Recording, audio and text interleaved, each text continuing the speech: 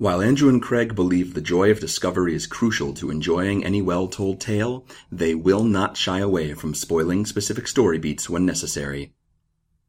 Plus, these are books you should have read by now.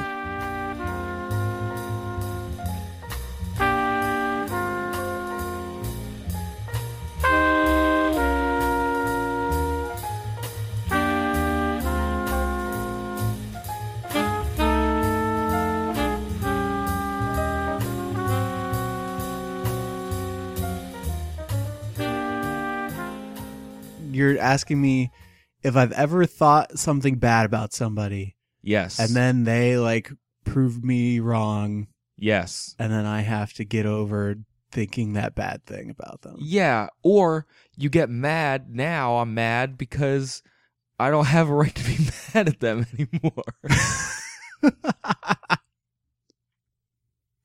I don't want to ask who you're talking about specifically. It's my upstairs neighbors. Oh, okay. It's fine. What These do are they my do? newer ones. This is not the last Yabos. These are the ones we probably talked about them a couple months back, where I was asking if it was okay to end parties at 2 a.m. Right? Yeah.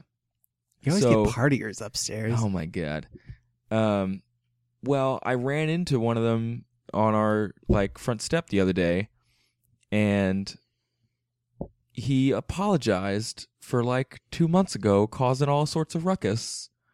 He was like, "Hey, I've been meaning to. I'm so sorry." Now I see what you're dancing around. And he's like, So and we've actually been we've been meaning to have you guys over for dinner, and it was really nice of him. I had a real conversation with a human, and now I'm not allowed to be mad at the guy who lives upstairs anymore. You've had the the guy person upstairs to be mad at for so long. Since you moved, Yes, you had those really crappy neighbors for a long time, and then you had the party neighbors, and Yes. so they had that party, and then every token inconsiderate thing that happened from then on, if they were stomping around or if they had the TV on too loud or something, you could just be like, "Oh, those jerks upstairs." Yes. And now you can't do that anymore. I am not allowed to do that anymore. What a jerk he is. What is this hate vacuum that you need to fill? What do you... I don't know. It's just now I feel like I can't even be annoyed in my own home.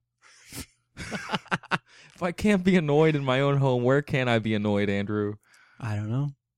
If I'm, I have no answers. I'll have to take my annoyances to the internet airwaves. Welcome to Overdue. This is a podcast about the books you've been meaning to read. My name is Craig. My name is Andrew. And each week we complain about something, and then we talk about books. Books that you should have read by now, or someone told you to read and you didn't get around to, or by authors that you should know. That's about it, right? Yeah. Did I cover everything? I think you need a pet. Because you can be mad at a pet and it doesn't matter. Because if you, I'll tell my cat how stupid he is, but I tell him in a little kitty baby voice, so he thinks that I'm just mooning over him. Can you demonstrate? No, I can't. You jerk. I just All talk to and look at his little face and his little feet. Oh, look at his So- dumb such little a- feet knocking over my soda. Oh, are you so Cutie cute? face. He's got a brain the size of I don't know, nothing. He's got no brain. It's just his head is full of those styrofoam packing peanuts. Is someone shaking a can of marbles? No, that's just my cat running by. It's his brains. Well, Whoops. speaking about brainy things, what did you read this week, Andrew? Okay, I read King Lear by Bill Shakespeare, Wait, as he preferred to be called. by his friends?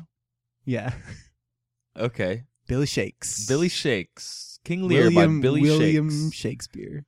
What do you know about Billy Shakes, Andrew? I know that there are only 5 things to know about him.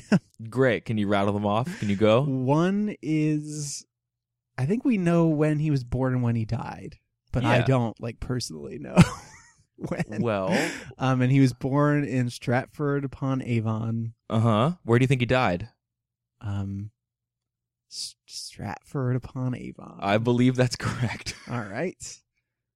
So he's a local hero, and he wrote a bunch of plays. Those are the things that I know. Okay. About when would you say expert. He wrote these plays. In the 1600s. Yeah. In the late 1500s and early 1600s. Better. Much better. All right.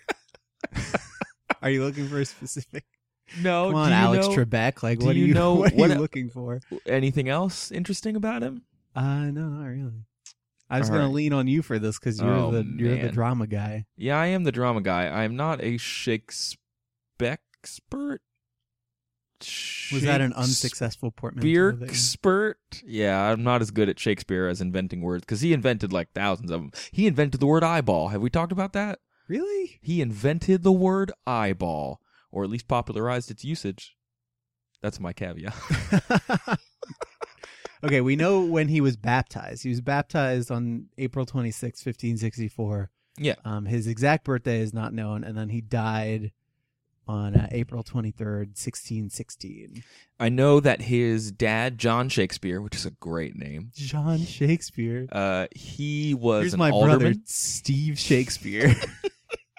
Oh, Chris Shakespeare. Cousin Chris. His dad made gloves. Okay. I don't know. Someone's got to, I guess. Someone's got to make some gloves. Everybody needs gloves. Call old Johnny Shakes. He'll make you some gloves. And Bill Shakespeare then moved to London around when he was 18, I think. Married Anne Hathaway. Huh?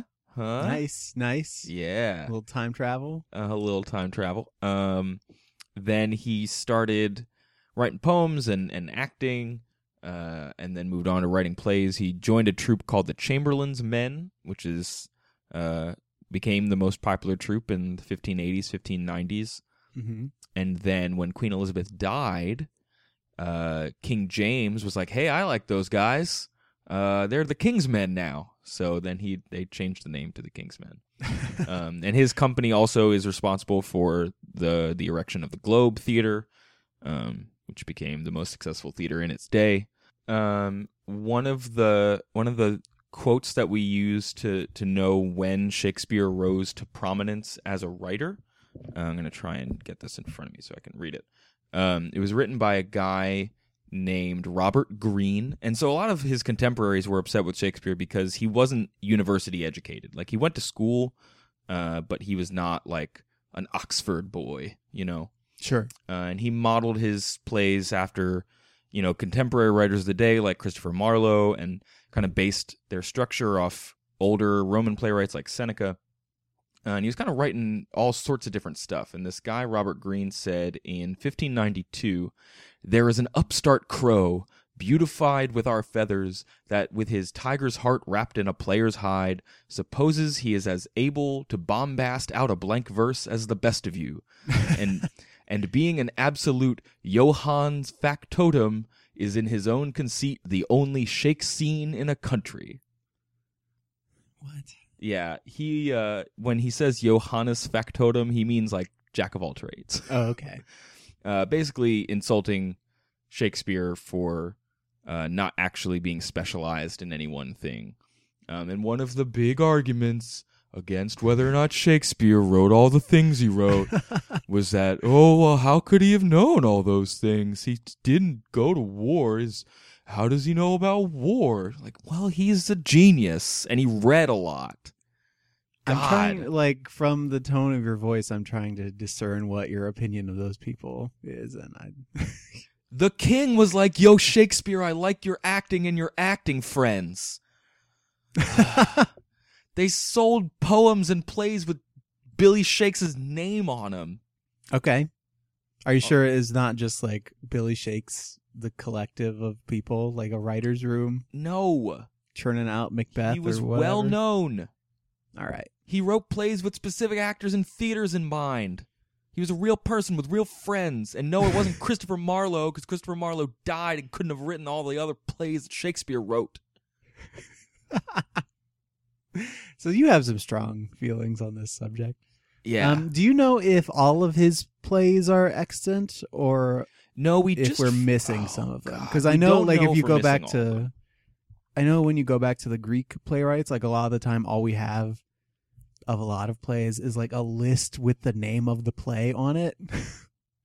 So we know that it existed, but we have like nothing of the body of the text. So I don't like Shakespeare is much more recent than that, and I don't know if the same thing, like if we know the names or anything of any Shakespeare plays, but have not ever found the text. I couldn't tell you offhand any of the ones that we think we've heard of but don't know. There's a play that I think was recently canonized or at least implicated in the canon called Cardenio. And a lot of those later plays that they think is Shakespeare but aren't sure, are co-authored. And that's another kind of more recent bit of scholarship about that era, is how many of those plays are more considered to be co-authored than solely written by someone.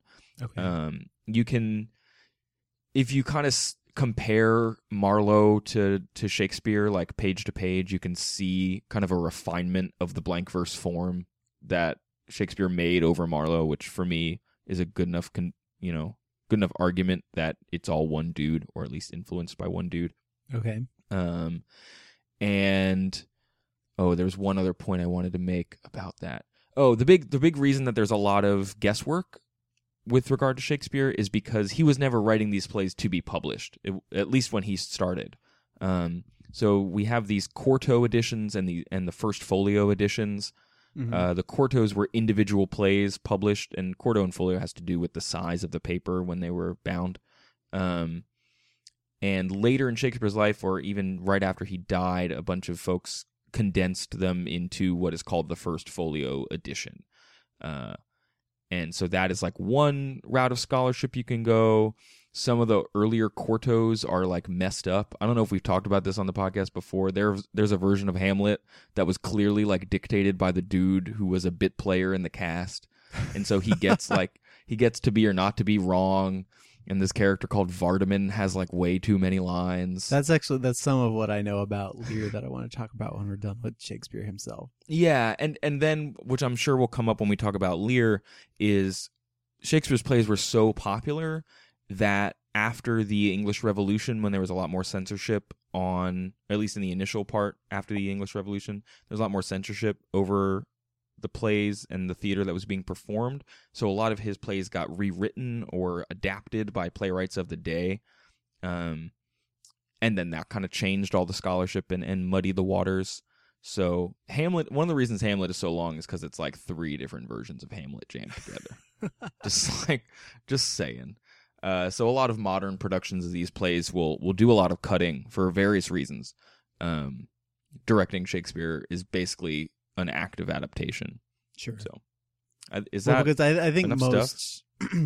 Yeah, I think that's enough about Shakespeare. I think that most people who put Shakespeare on now, like it's rarely done totally straight. Is that right? Like often it's define totally straight. Well, like if they just, like, I've got the copy of King Lear I read is in this giant, like literally 3,000 page book called the Norton Shakespeare, which is based on the Oxford edition of Shakespeare. Yeah, I'm sure these words mean something to you. Yeah, vaguely.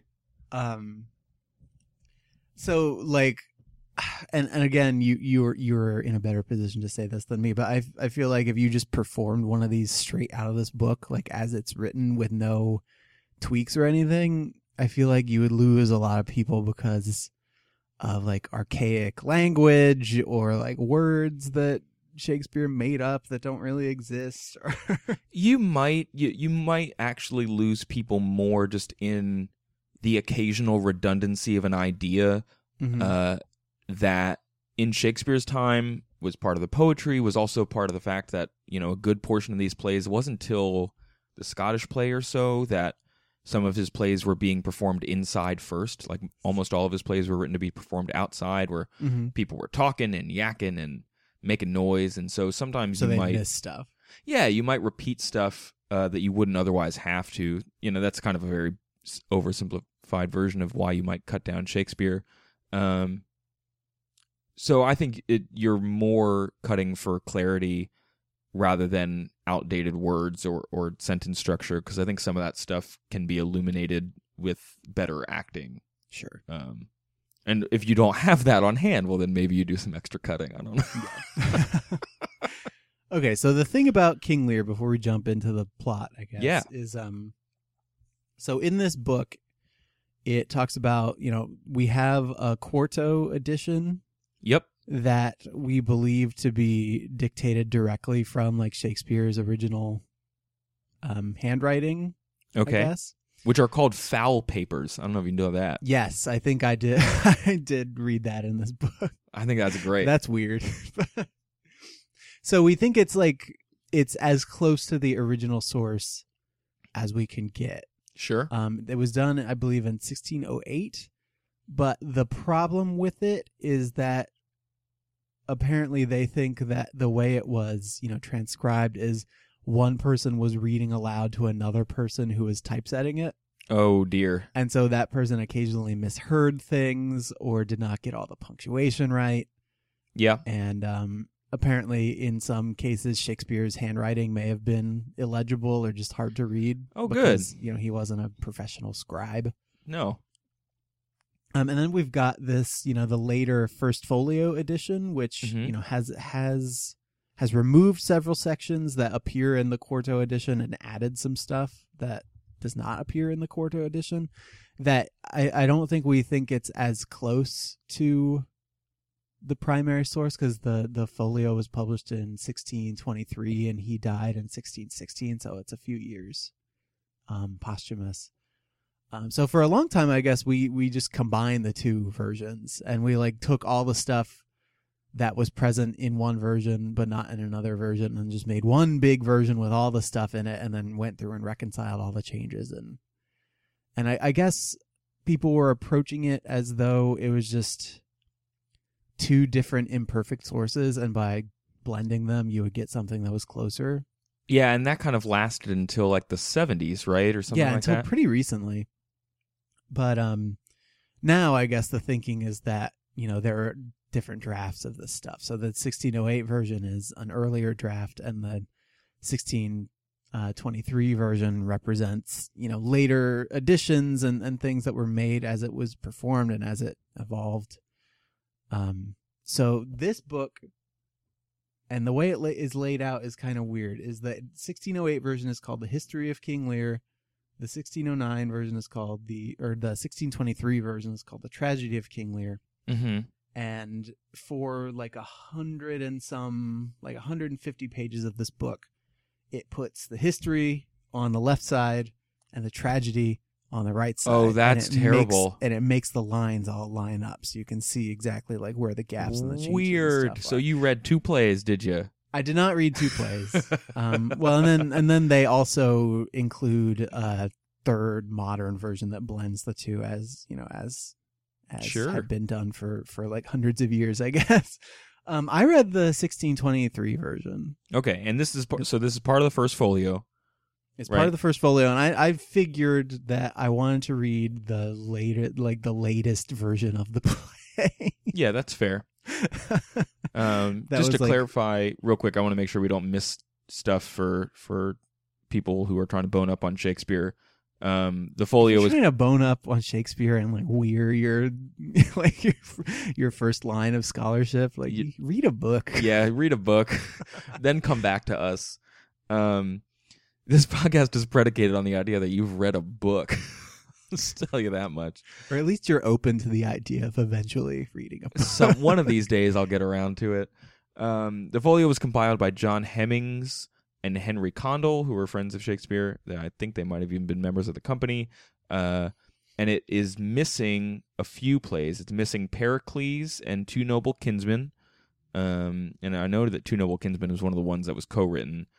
And it was missing Cardenio, which I mentioned earlier, and another play I didn't know existed, actually, Love's Labour's Won, which I'm sure is a sequel to Love's Labour's Lost, because Shakespeare is not above sequels. I was just going to say, is this a prequel to Love's Labour's 2, or? It's one of those pre-sequels or C-prequels, whatever you call them. Lion King 1.5. Oh, okay. So the same movie from a different character's perspective. Why not? Rosencrantz and Guildenstern are Timon and Pumbaa. There you go. That's actually true. It's true. Okay. Anyway, So let's get on with the play. That's the deal with King Lear. It's so good. I'm glad we talked about it. Let's glad talk this about show's King over. Lear. So there are a bunch of characters in this play, right? Yep. There's this guy, King Lear. Great. Already on it. And he's got 3 daughters. Goneril, Regan, or Reagan. I think it's... let's go with Regan, because I don't want to talk about Ronald Reagan all day. Okay. And Cordelia. Yep. Heard of that one. Okay. Then there's this guy, the Earl of Kent, and this guy and Kent is like I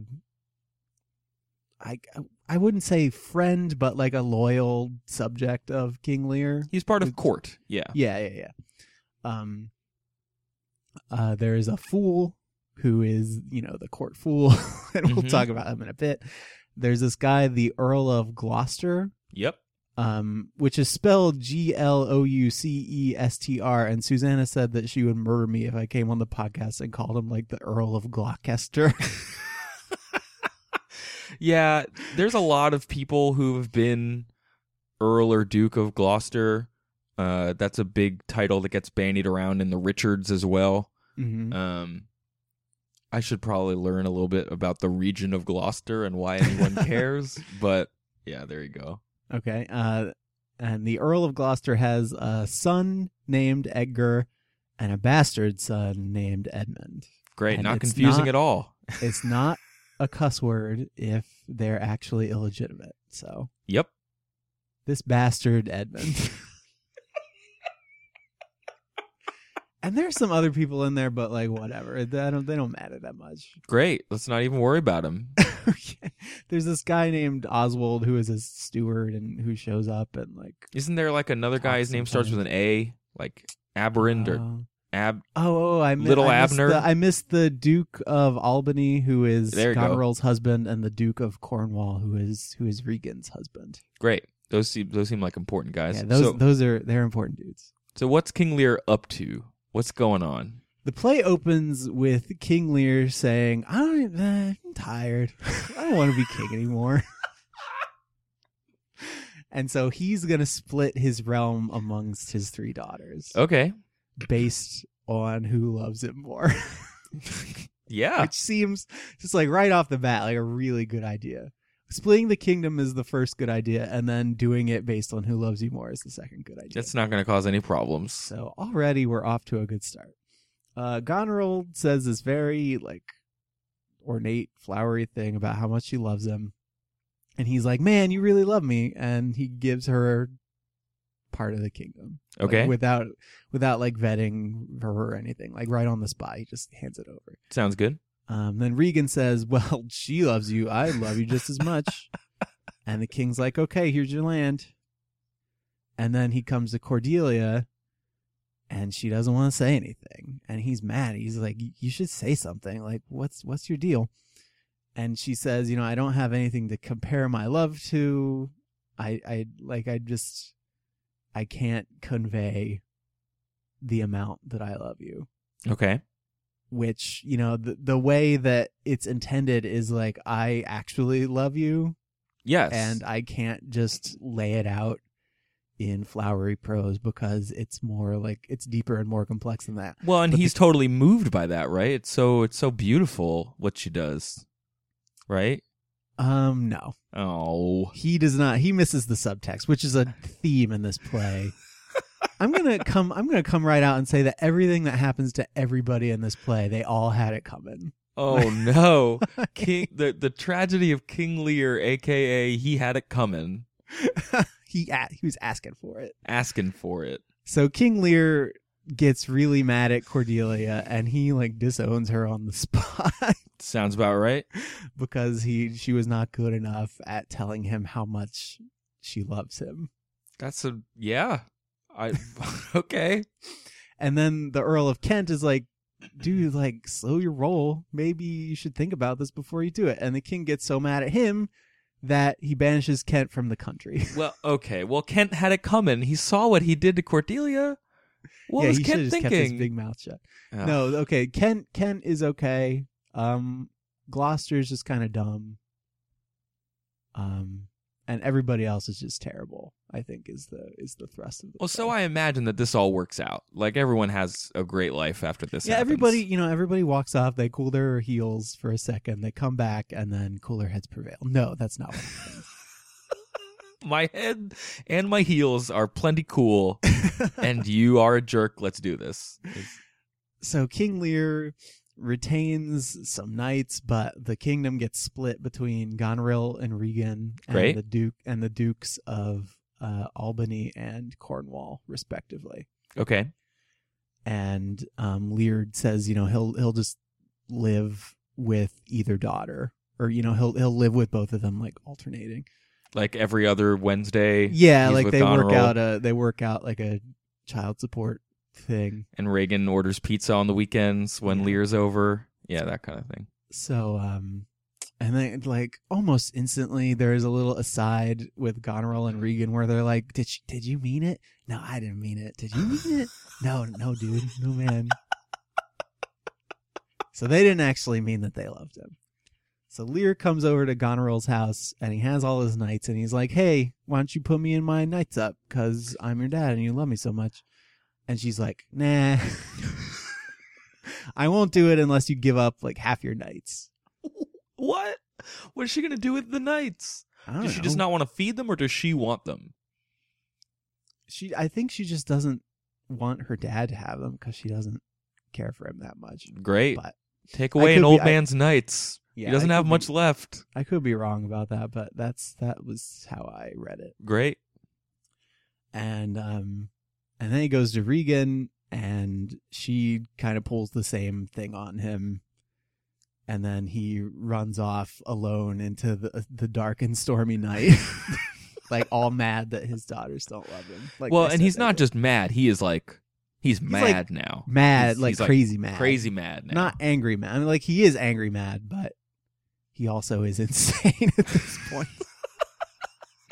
So, time out. That's the first thing about Shakespeare that, like, every time I read it, I get a little annoyed by it. Is like, people's sanity is always hanging by a thread. Like, it takes nothing for somebody to totally just go out of their head, cuckoo bananas insane. Well, you think about living a whole life and a half like King Lear probably has. He's real old. He's been king for a long time. Probably. We assume. And it's going to take a lot of courage to be like, you know what, I just need a nap. And maybe I can nap if I split up my kingdom. Because my lovely daughters love me so much, they'll take care of it. They'll take care of me. And then they don't. I might go a little cuckoo banana pants. Yeah. I think that would be really scary if I gave up everything I'd worked for, and then people were like, "Get out of here, old man. Get out of here with your smelly underpants. Get out of here." Oh, and I forgot what happened to Cordelia. She gets married to the King of France. And that's right, because she was supposed to get married to him anyway. She was there were two suitors, like the Duke of Burgundy, who I believe pieces after the beginning and has never seen or heard from again. Probably. And then the King of France, who actually marries her, and he's like, "Well, if your dad doesn't want you, I'll take you." So she goes off to France. Okay. That's the other thing about Shakespeare that I find sort of funny is that these characters are like the Earl of X or the Duke of X, and then throughout the play they're just referred to as whatever they are, the Earl or the Duke or the King of. So the King of France is just France. Yeah, man. That's the oneness of the leader and the state. Like, come on. Okay, so all this is happening. Meanwhile, Edmund the Bastard Mm-hmm. is mad that just because he's a bastard, he's not gonna get his dad's like title and lands and stuff. That sounds unfortunate. And he sort of, I guess, he resents his dad and his brother about it. Yep. I suppose is my read, and so he really transparently plays the Earl of Gloucester and Edgar off against one another, like telling them each that the other is trying to kill them. Yep. And they both, without like not totally without proof. Like, he has these letters that I believe the implication is that he forged. Yeah, I think he did. That says, I'm the Earl of Gloucester and I hate my son Edgar. Signed, the Earl of Gloucester. So he plays them off against one another, and the Earl of Gloucester disowns his son Edgar, and Edgar's like, well, I'm gonna dress up as a hobo and go and pretend like I'm crazy now. To what end? Just 'cause? As far as I can tell, I don't know, man. What do you? You seem to be having trouble with this one.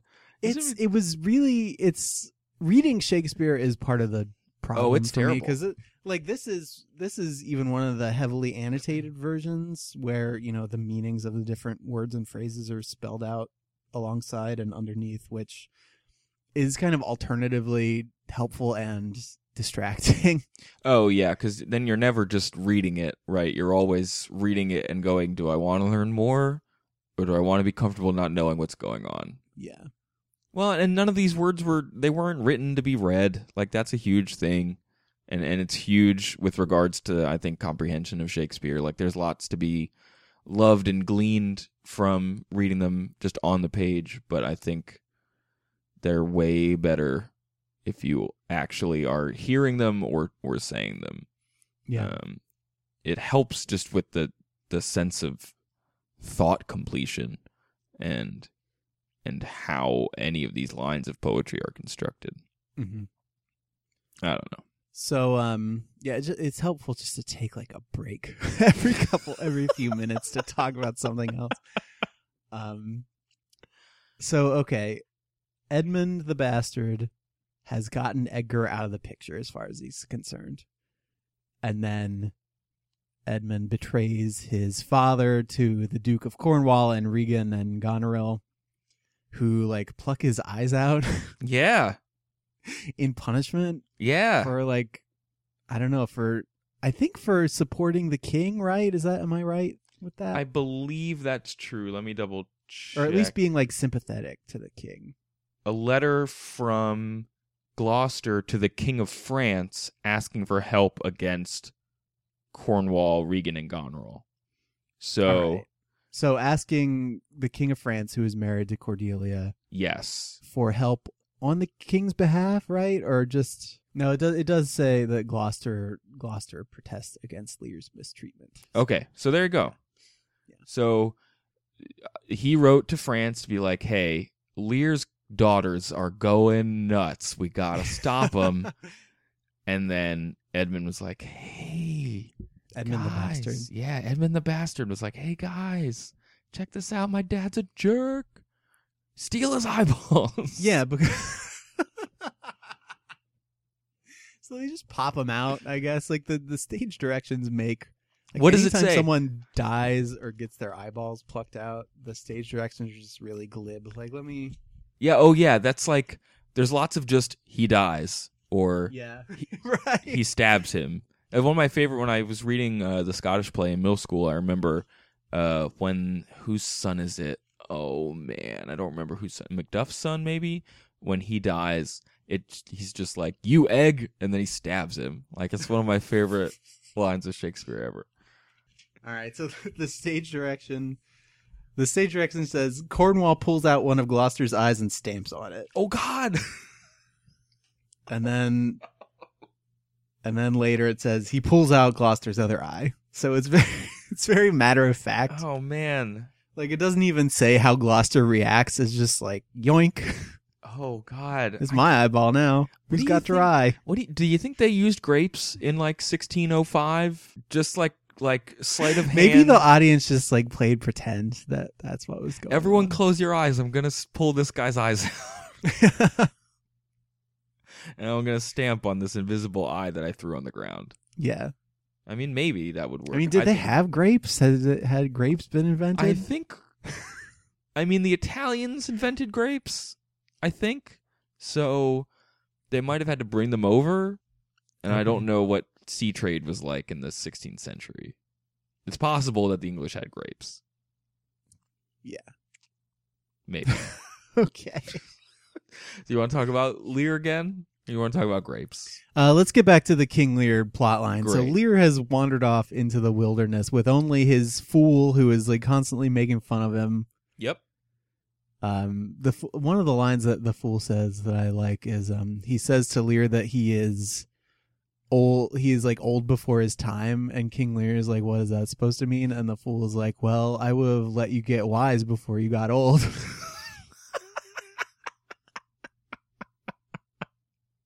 Pretty good. So, like, the character of the fool seems only to exist to goad Lear into being a crazy person. Uh-huh.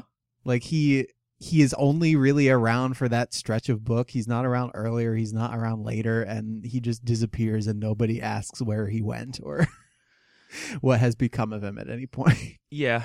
I mean, he uses fools and clowns like that to kind of speak truth to power in his plays. Like Feste serves that purpose in 12th Night, and kind of you put him in a scene and you can either, the best Feste I've ever seen in 12th Night, which is not a play I super love, but it's decent. You kind of put him in he puts him in a scene with Viola, and you let Viola look like an idiot. Like you put the clown next to this character that is ostensibly like a protagonist, and you let them look like a crazy person.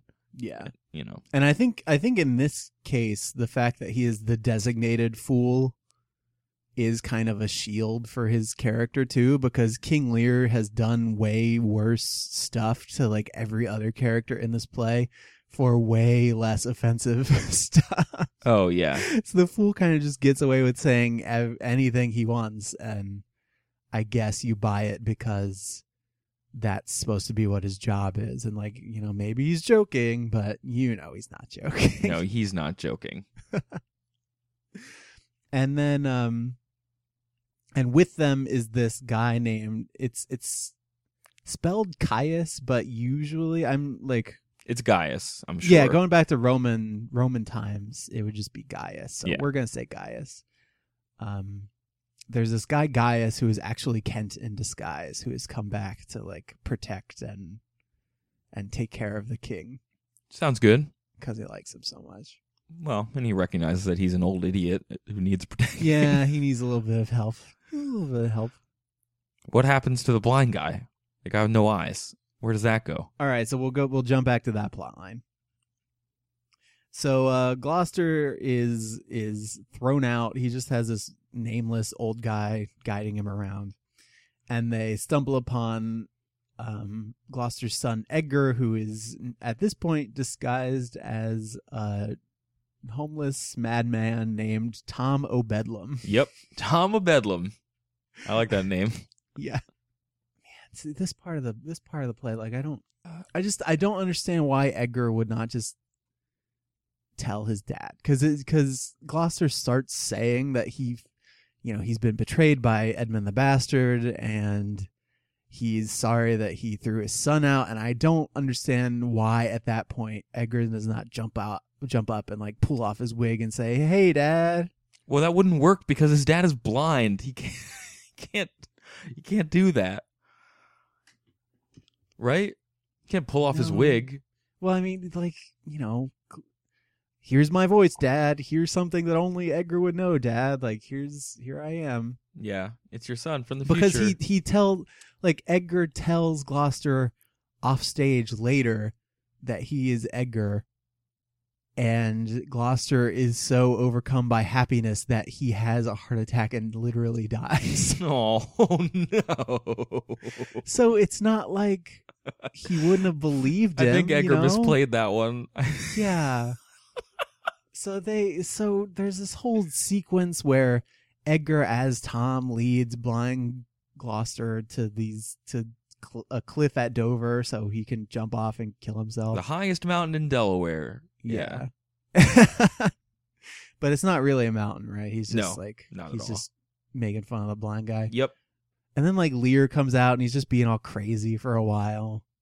Like I don't know, the play kind of meanders for a bit in there. Yeah, and it's culminating. It's gonna culminate in like a big fight with trial by combat, right? Yeah, like it's building towards something, but I feel like you can just go right to the thing that it's building to. because the stuff where it's building is not like that interesting. You just see that Lear, Lear's crazy now. There he is. He's wearing a crown made out of weeds. Are there no like penetrating insights into the human condition? I mean, there probably are, but I don't think I picked up on them. Is it because you're not old? Is it because you're not a dad? Is it because you still have your eyes? Like, what? I just can't relate to the blind. I still have my eyes, so possible. I don't get it. Bunch of whiners. Oh my god! I don't see what the problem is. Stop it! Okay.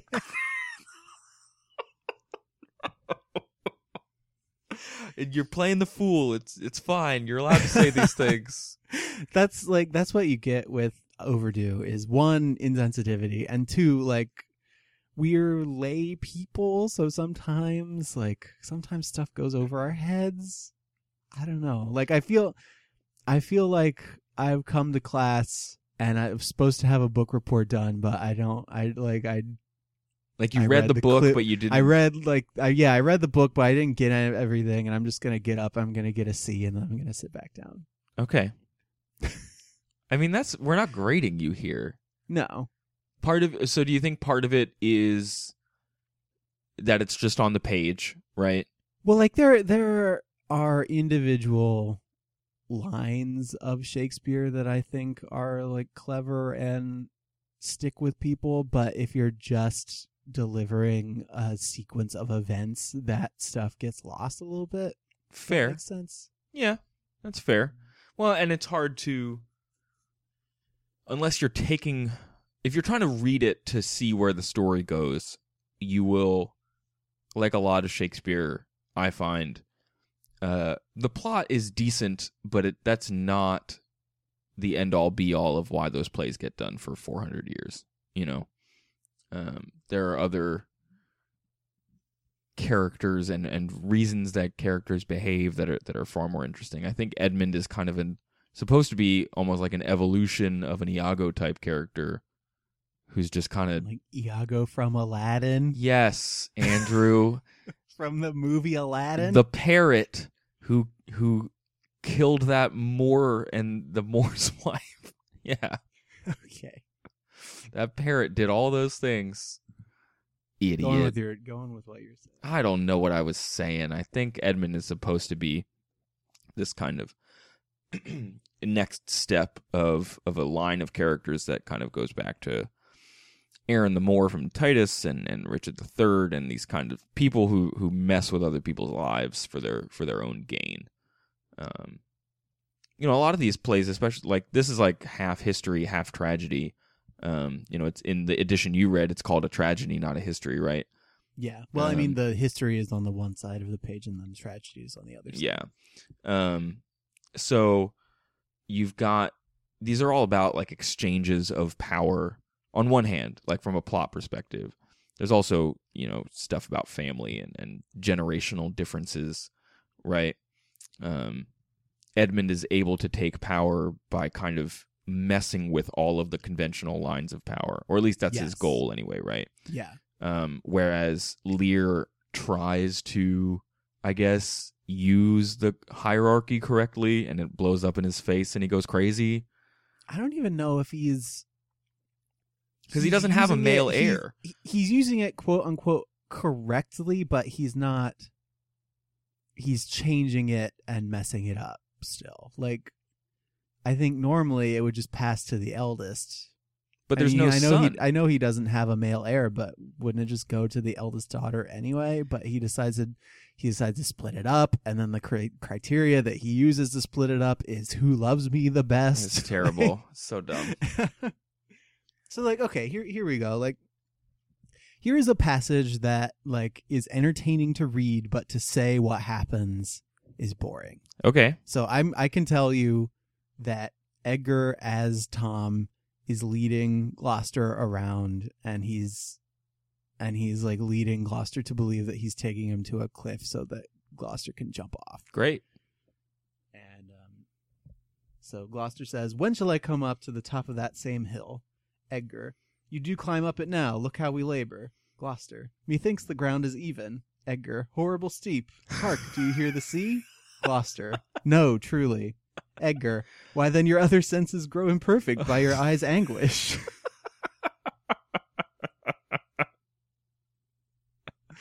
So, like, that's good, right? That is pretty and good. there are other things in the sequence, but, you know, when you're just telling the overarching story, I think maybe you lose a little bit of stuff. So that's, I guess, our normal approach maybe is not doing Shakespeare all the justice that we could be doing him. Well, yeah, and I think when you boil down a lot of Shakespeare's plots, they sound far simpler than they appear when you stage them. Terrible people do terrible things to each other. Yeah. Or everyone dies at the end. Or alternatively, it's a bunch of people want to fall in love and they get mixed up for a while and then they find the person they're supposed to be with, everyone's married. Like those depending on if you're reading a comedy or a tragedy. Yeah, and then there are all the plays that you don't read because they don't conform to either of those and it's confusing. You know, good luck, but there's plenty of other stuff that makes these plays worthwhile.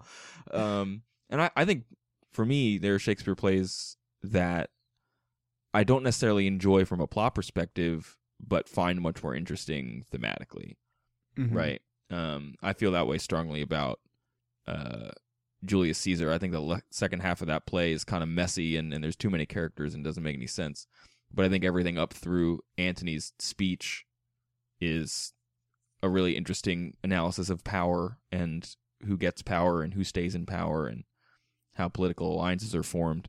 Sure. So, but I feel like if you boil that down, it's real simple. Caesar dies, and then a whole bunch of people fight about it.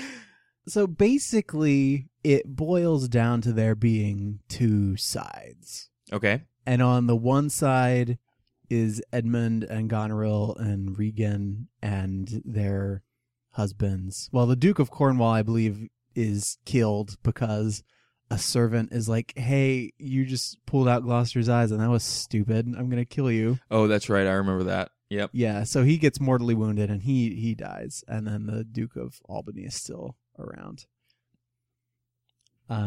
So they're on one side, and then on the other side is Lear and Kent and Edgar and Cordelia and the King of France. Yep. Right? Yep. And so there is a battle. And I should say that Lear's, once like Kent and Edgar and everybody find him and they bring him to Cordelia and they kind of reconcile, and so Lear uncrazies. Yeah. For a little bit here. So there's a battle. Lear's side loses. And there's this whole other plot where like both Regan and Goneril are like competing for Edmund's affections. Mm-hmm. Because he's the hotness. Yeah, but like the Duke of Albany, who is Goneril's husband and who has not died, like he finds out about this and is mad at Goneril. Like, dude, I'm your husband. Why are you playing me like this? Can't imagine why. So Goneril runs off and then I believe commits suicide. Yep. Because she's embarrassed and ashamed. Always the case. Yeah, which is great. And I think Regan was poisoned by Goneril. Great. Yep. Who has died. Oh, and that's when her plan goes awry. It doesn't work out for her. Yeah, right. So, yep. Edmund is like Edgar reveals himself and has a duel with Edmund, who is defeated and is dying. And like he had issued this order to have Lear and Cordelia executed. And he at the last minute tries to reverse the order because I guess he like admits that it's out of character for him to be doing this, but I guess he's convinced by his brother's virtuousness to try and save them at the last minute. Yep. Does that work? He is too late to save Cordelia, and Lear is so upset about it that he also dies. Yeah. And then depending on which version of the play you're reading, either the Duke of Albany or Edgar has a last speech where it's implied that he will now be king now that all these other people are dead. Yeah, that's usually what happens at the end of these plays. There's one dude left. Yeah. Or like at the end one person who hasn't died. Yeah, at the end of Hamlet, when like Fortinbras comes in, he's like, "Hey guys, I'm here to take your kingdom," and they're like, "Oh wait, everyone's dead. You can have it, I guess." Well, isn't the whole the scene at the when Cordelia's dead? That's the whole like, bring me a glass. I'm gonna put it under her nose and see if she's breathing or something. Yeah. I feel like this play kind of seems to endure based on its imagery. That seems to be like it's the king with the 3 daughters and the eyeballs out with the sun and the fool and Lear in the storm and the holding Cordelia thing. Yeah, there are a lot of like really memorable scenes and lines, like when they're pulling Gloucester's eyes out. The line is like "out vile jelly," I think, which is like gross to think about your eyed slime being jelly. Ew. Like, that's terrible.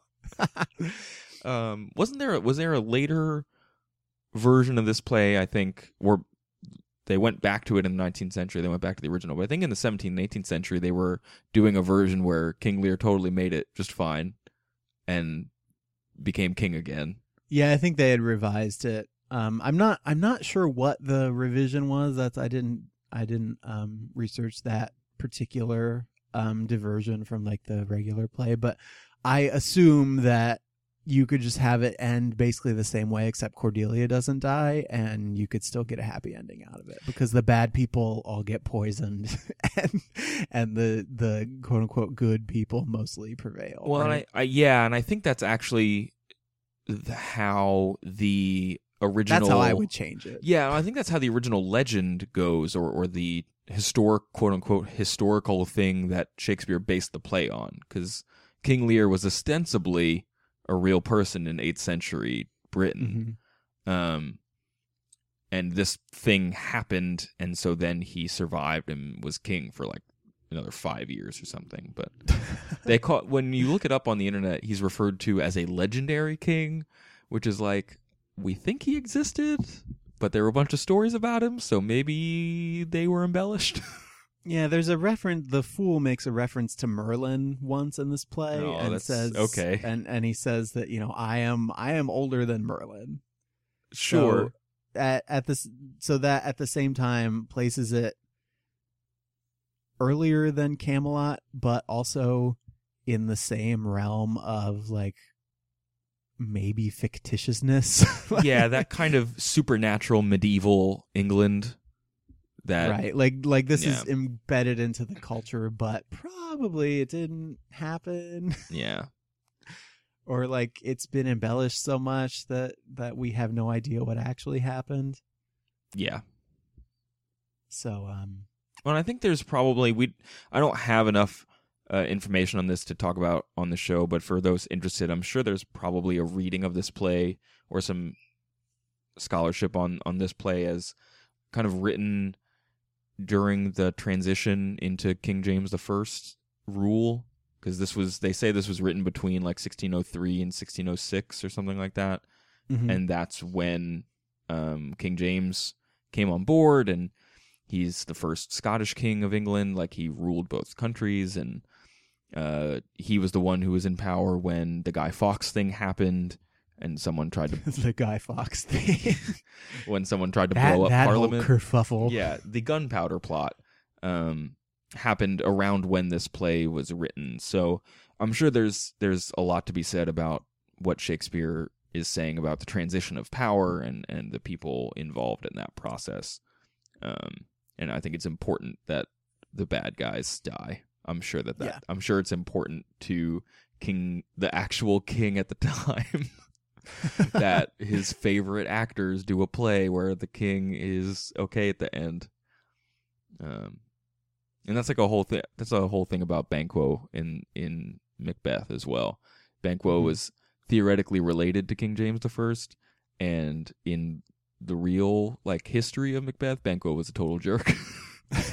He was totally in on it, and Shakespeare changed that so as not to upset his patron, the king. Yeah, that makes sense. But so yeah, like You seem to have enjoyed it if you feel frustrated by the experience of reading it. I feel like I finished it, we started recording at like 3:30. I finished it at like noon.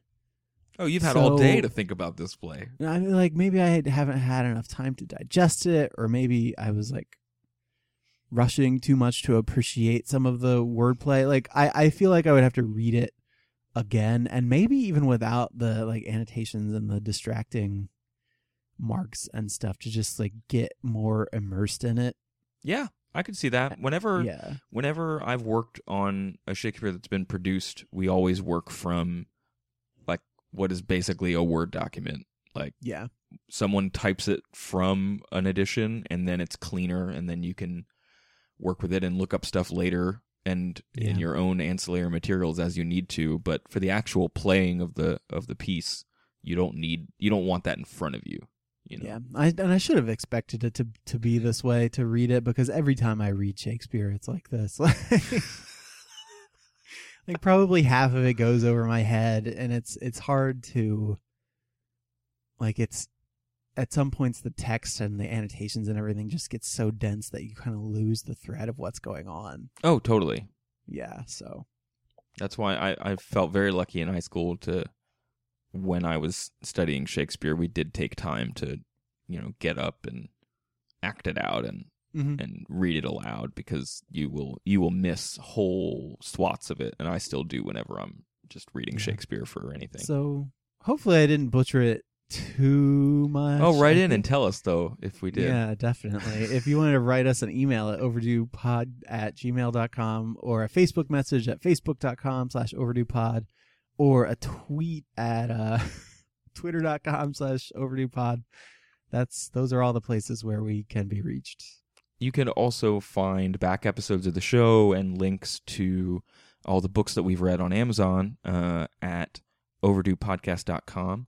You can also find links to our iTunes page where you can subscribe to the show and rate and review the show. I want to thank all the people who have gone and rated it and done so favorably. It's very kind of you. I specifically want to thank Robert Lady Pants Takewell, which is a really good name. Can't be your real name. It's a good did name. Did you say that can't be their real name? Yeah, Craig. I don't think so. That can't be their real name. Of the Vermont Takewells? A couple other people. Yeah. Lady Pants was the number one name in 2001. And Grarg is also commented on our iTunes page. So thank you guys very much for that. We really appreciate it. And Andrew and I definitely tell each other whenever we've seen a new one, because it kind of gets us all excited. So thanks for that. And of course, if you have recommendations for stuff we should read, or stuff that you think we got wrong, you should definitely let us know. And also thank you to Brian, who sent us a very nice Facebook message this week. So even if you don't, thanks, and Brian. he recommended a book too, which we really appreciate. If you want to recommend books to us, I believe Craig maintains a document with just a list of all the suggestions that people have that we could dip into when we can't find, or when we can't immediately think of something to read. So yeah. Craig, you are up next week. So what is it that you are going to read and hopefully understand better than I understood Shakespeare? I was watching Jeopardy the other day, and Dorothy Parker came up and was cited as a pretty influential writer in the early 20th century in America. And I realized I hadn't read a single thing she wrote. So I'm reading 2 stories by Dorothy Parker. We will see you then. And in the meantime, try to be happy.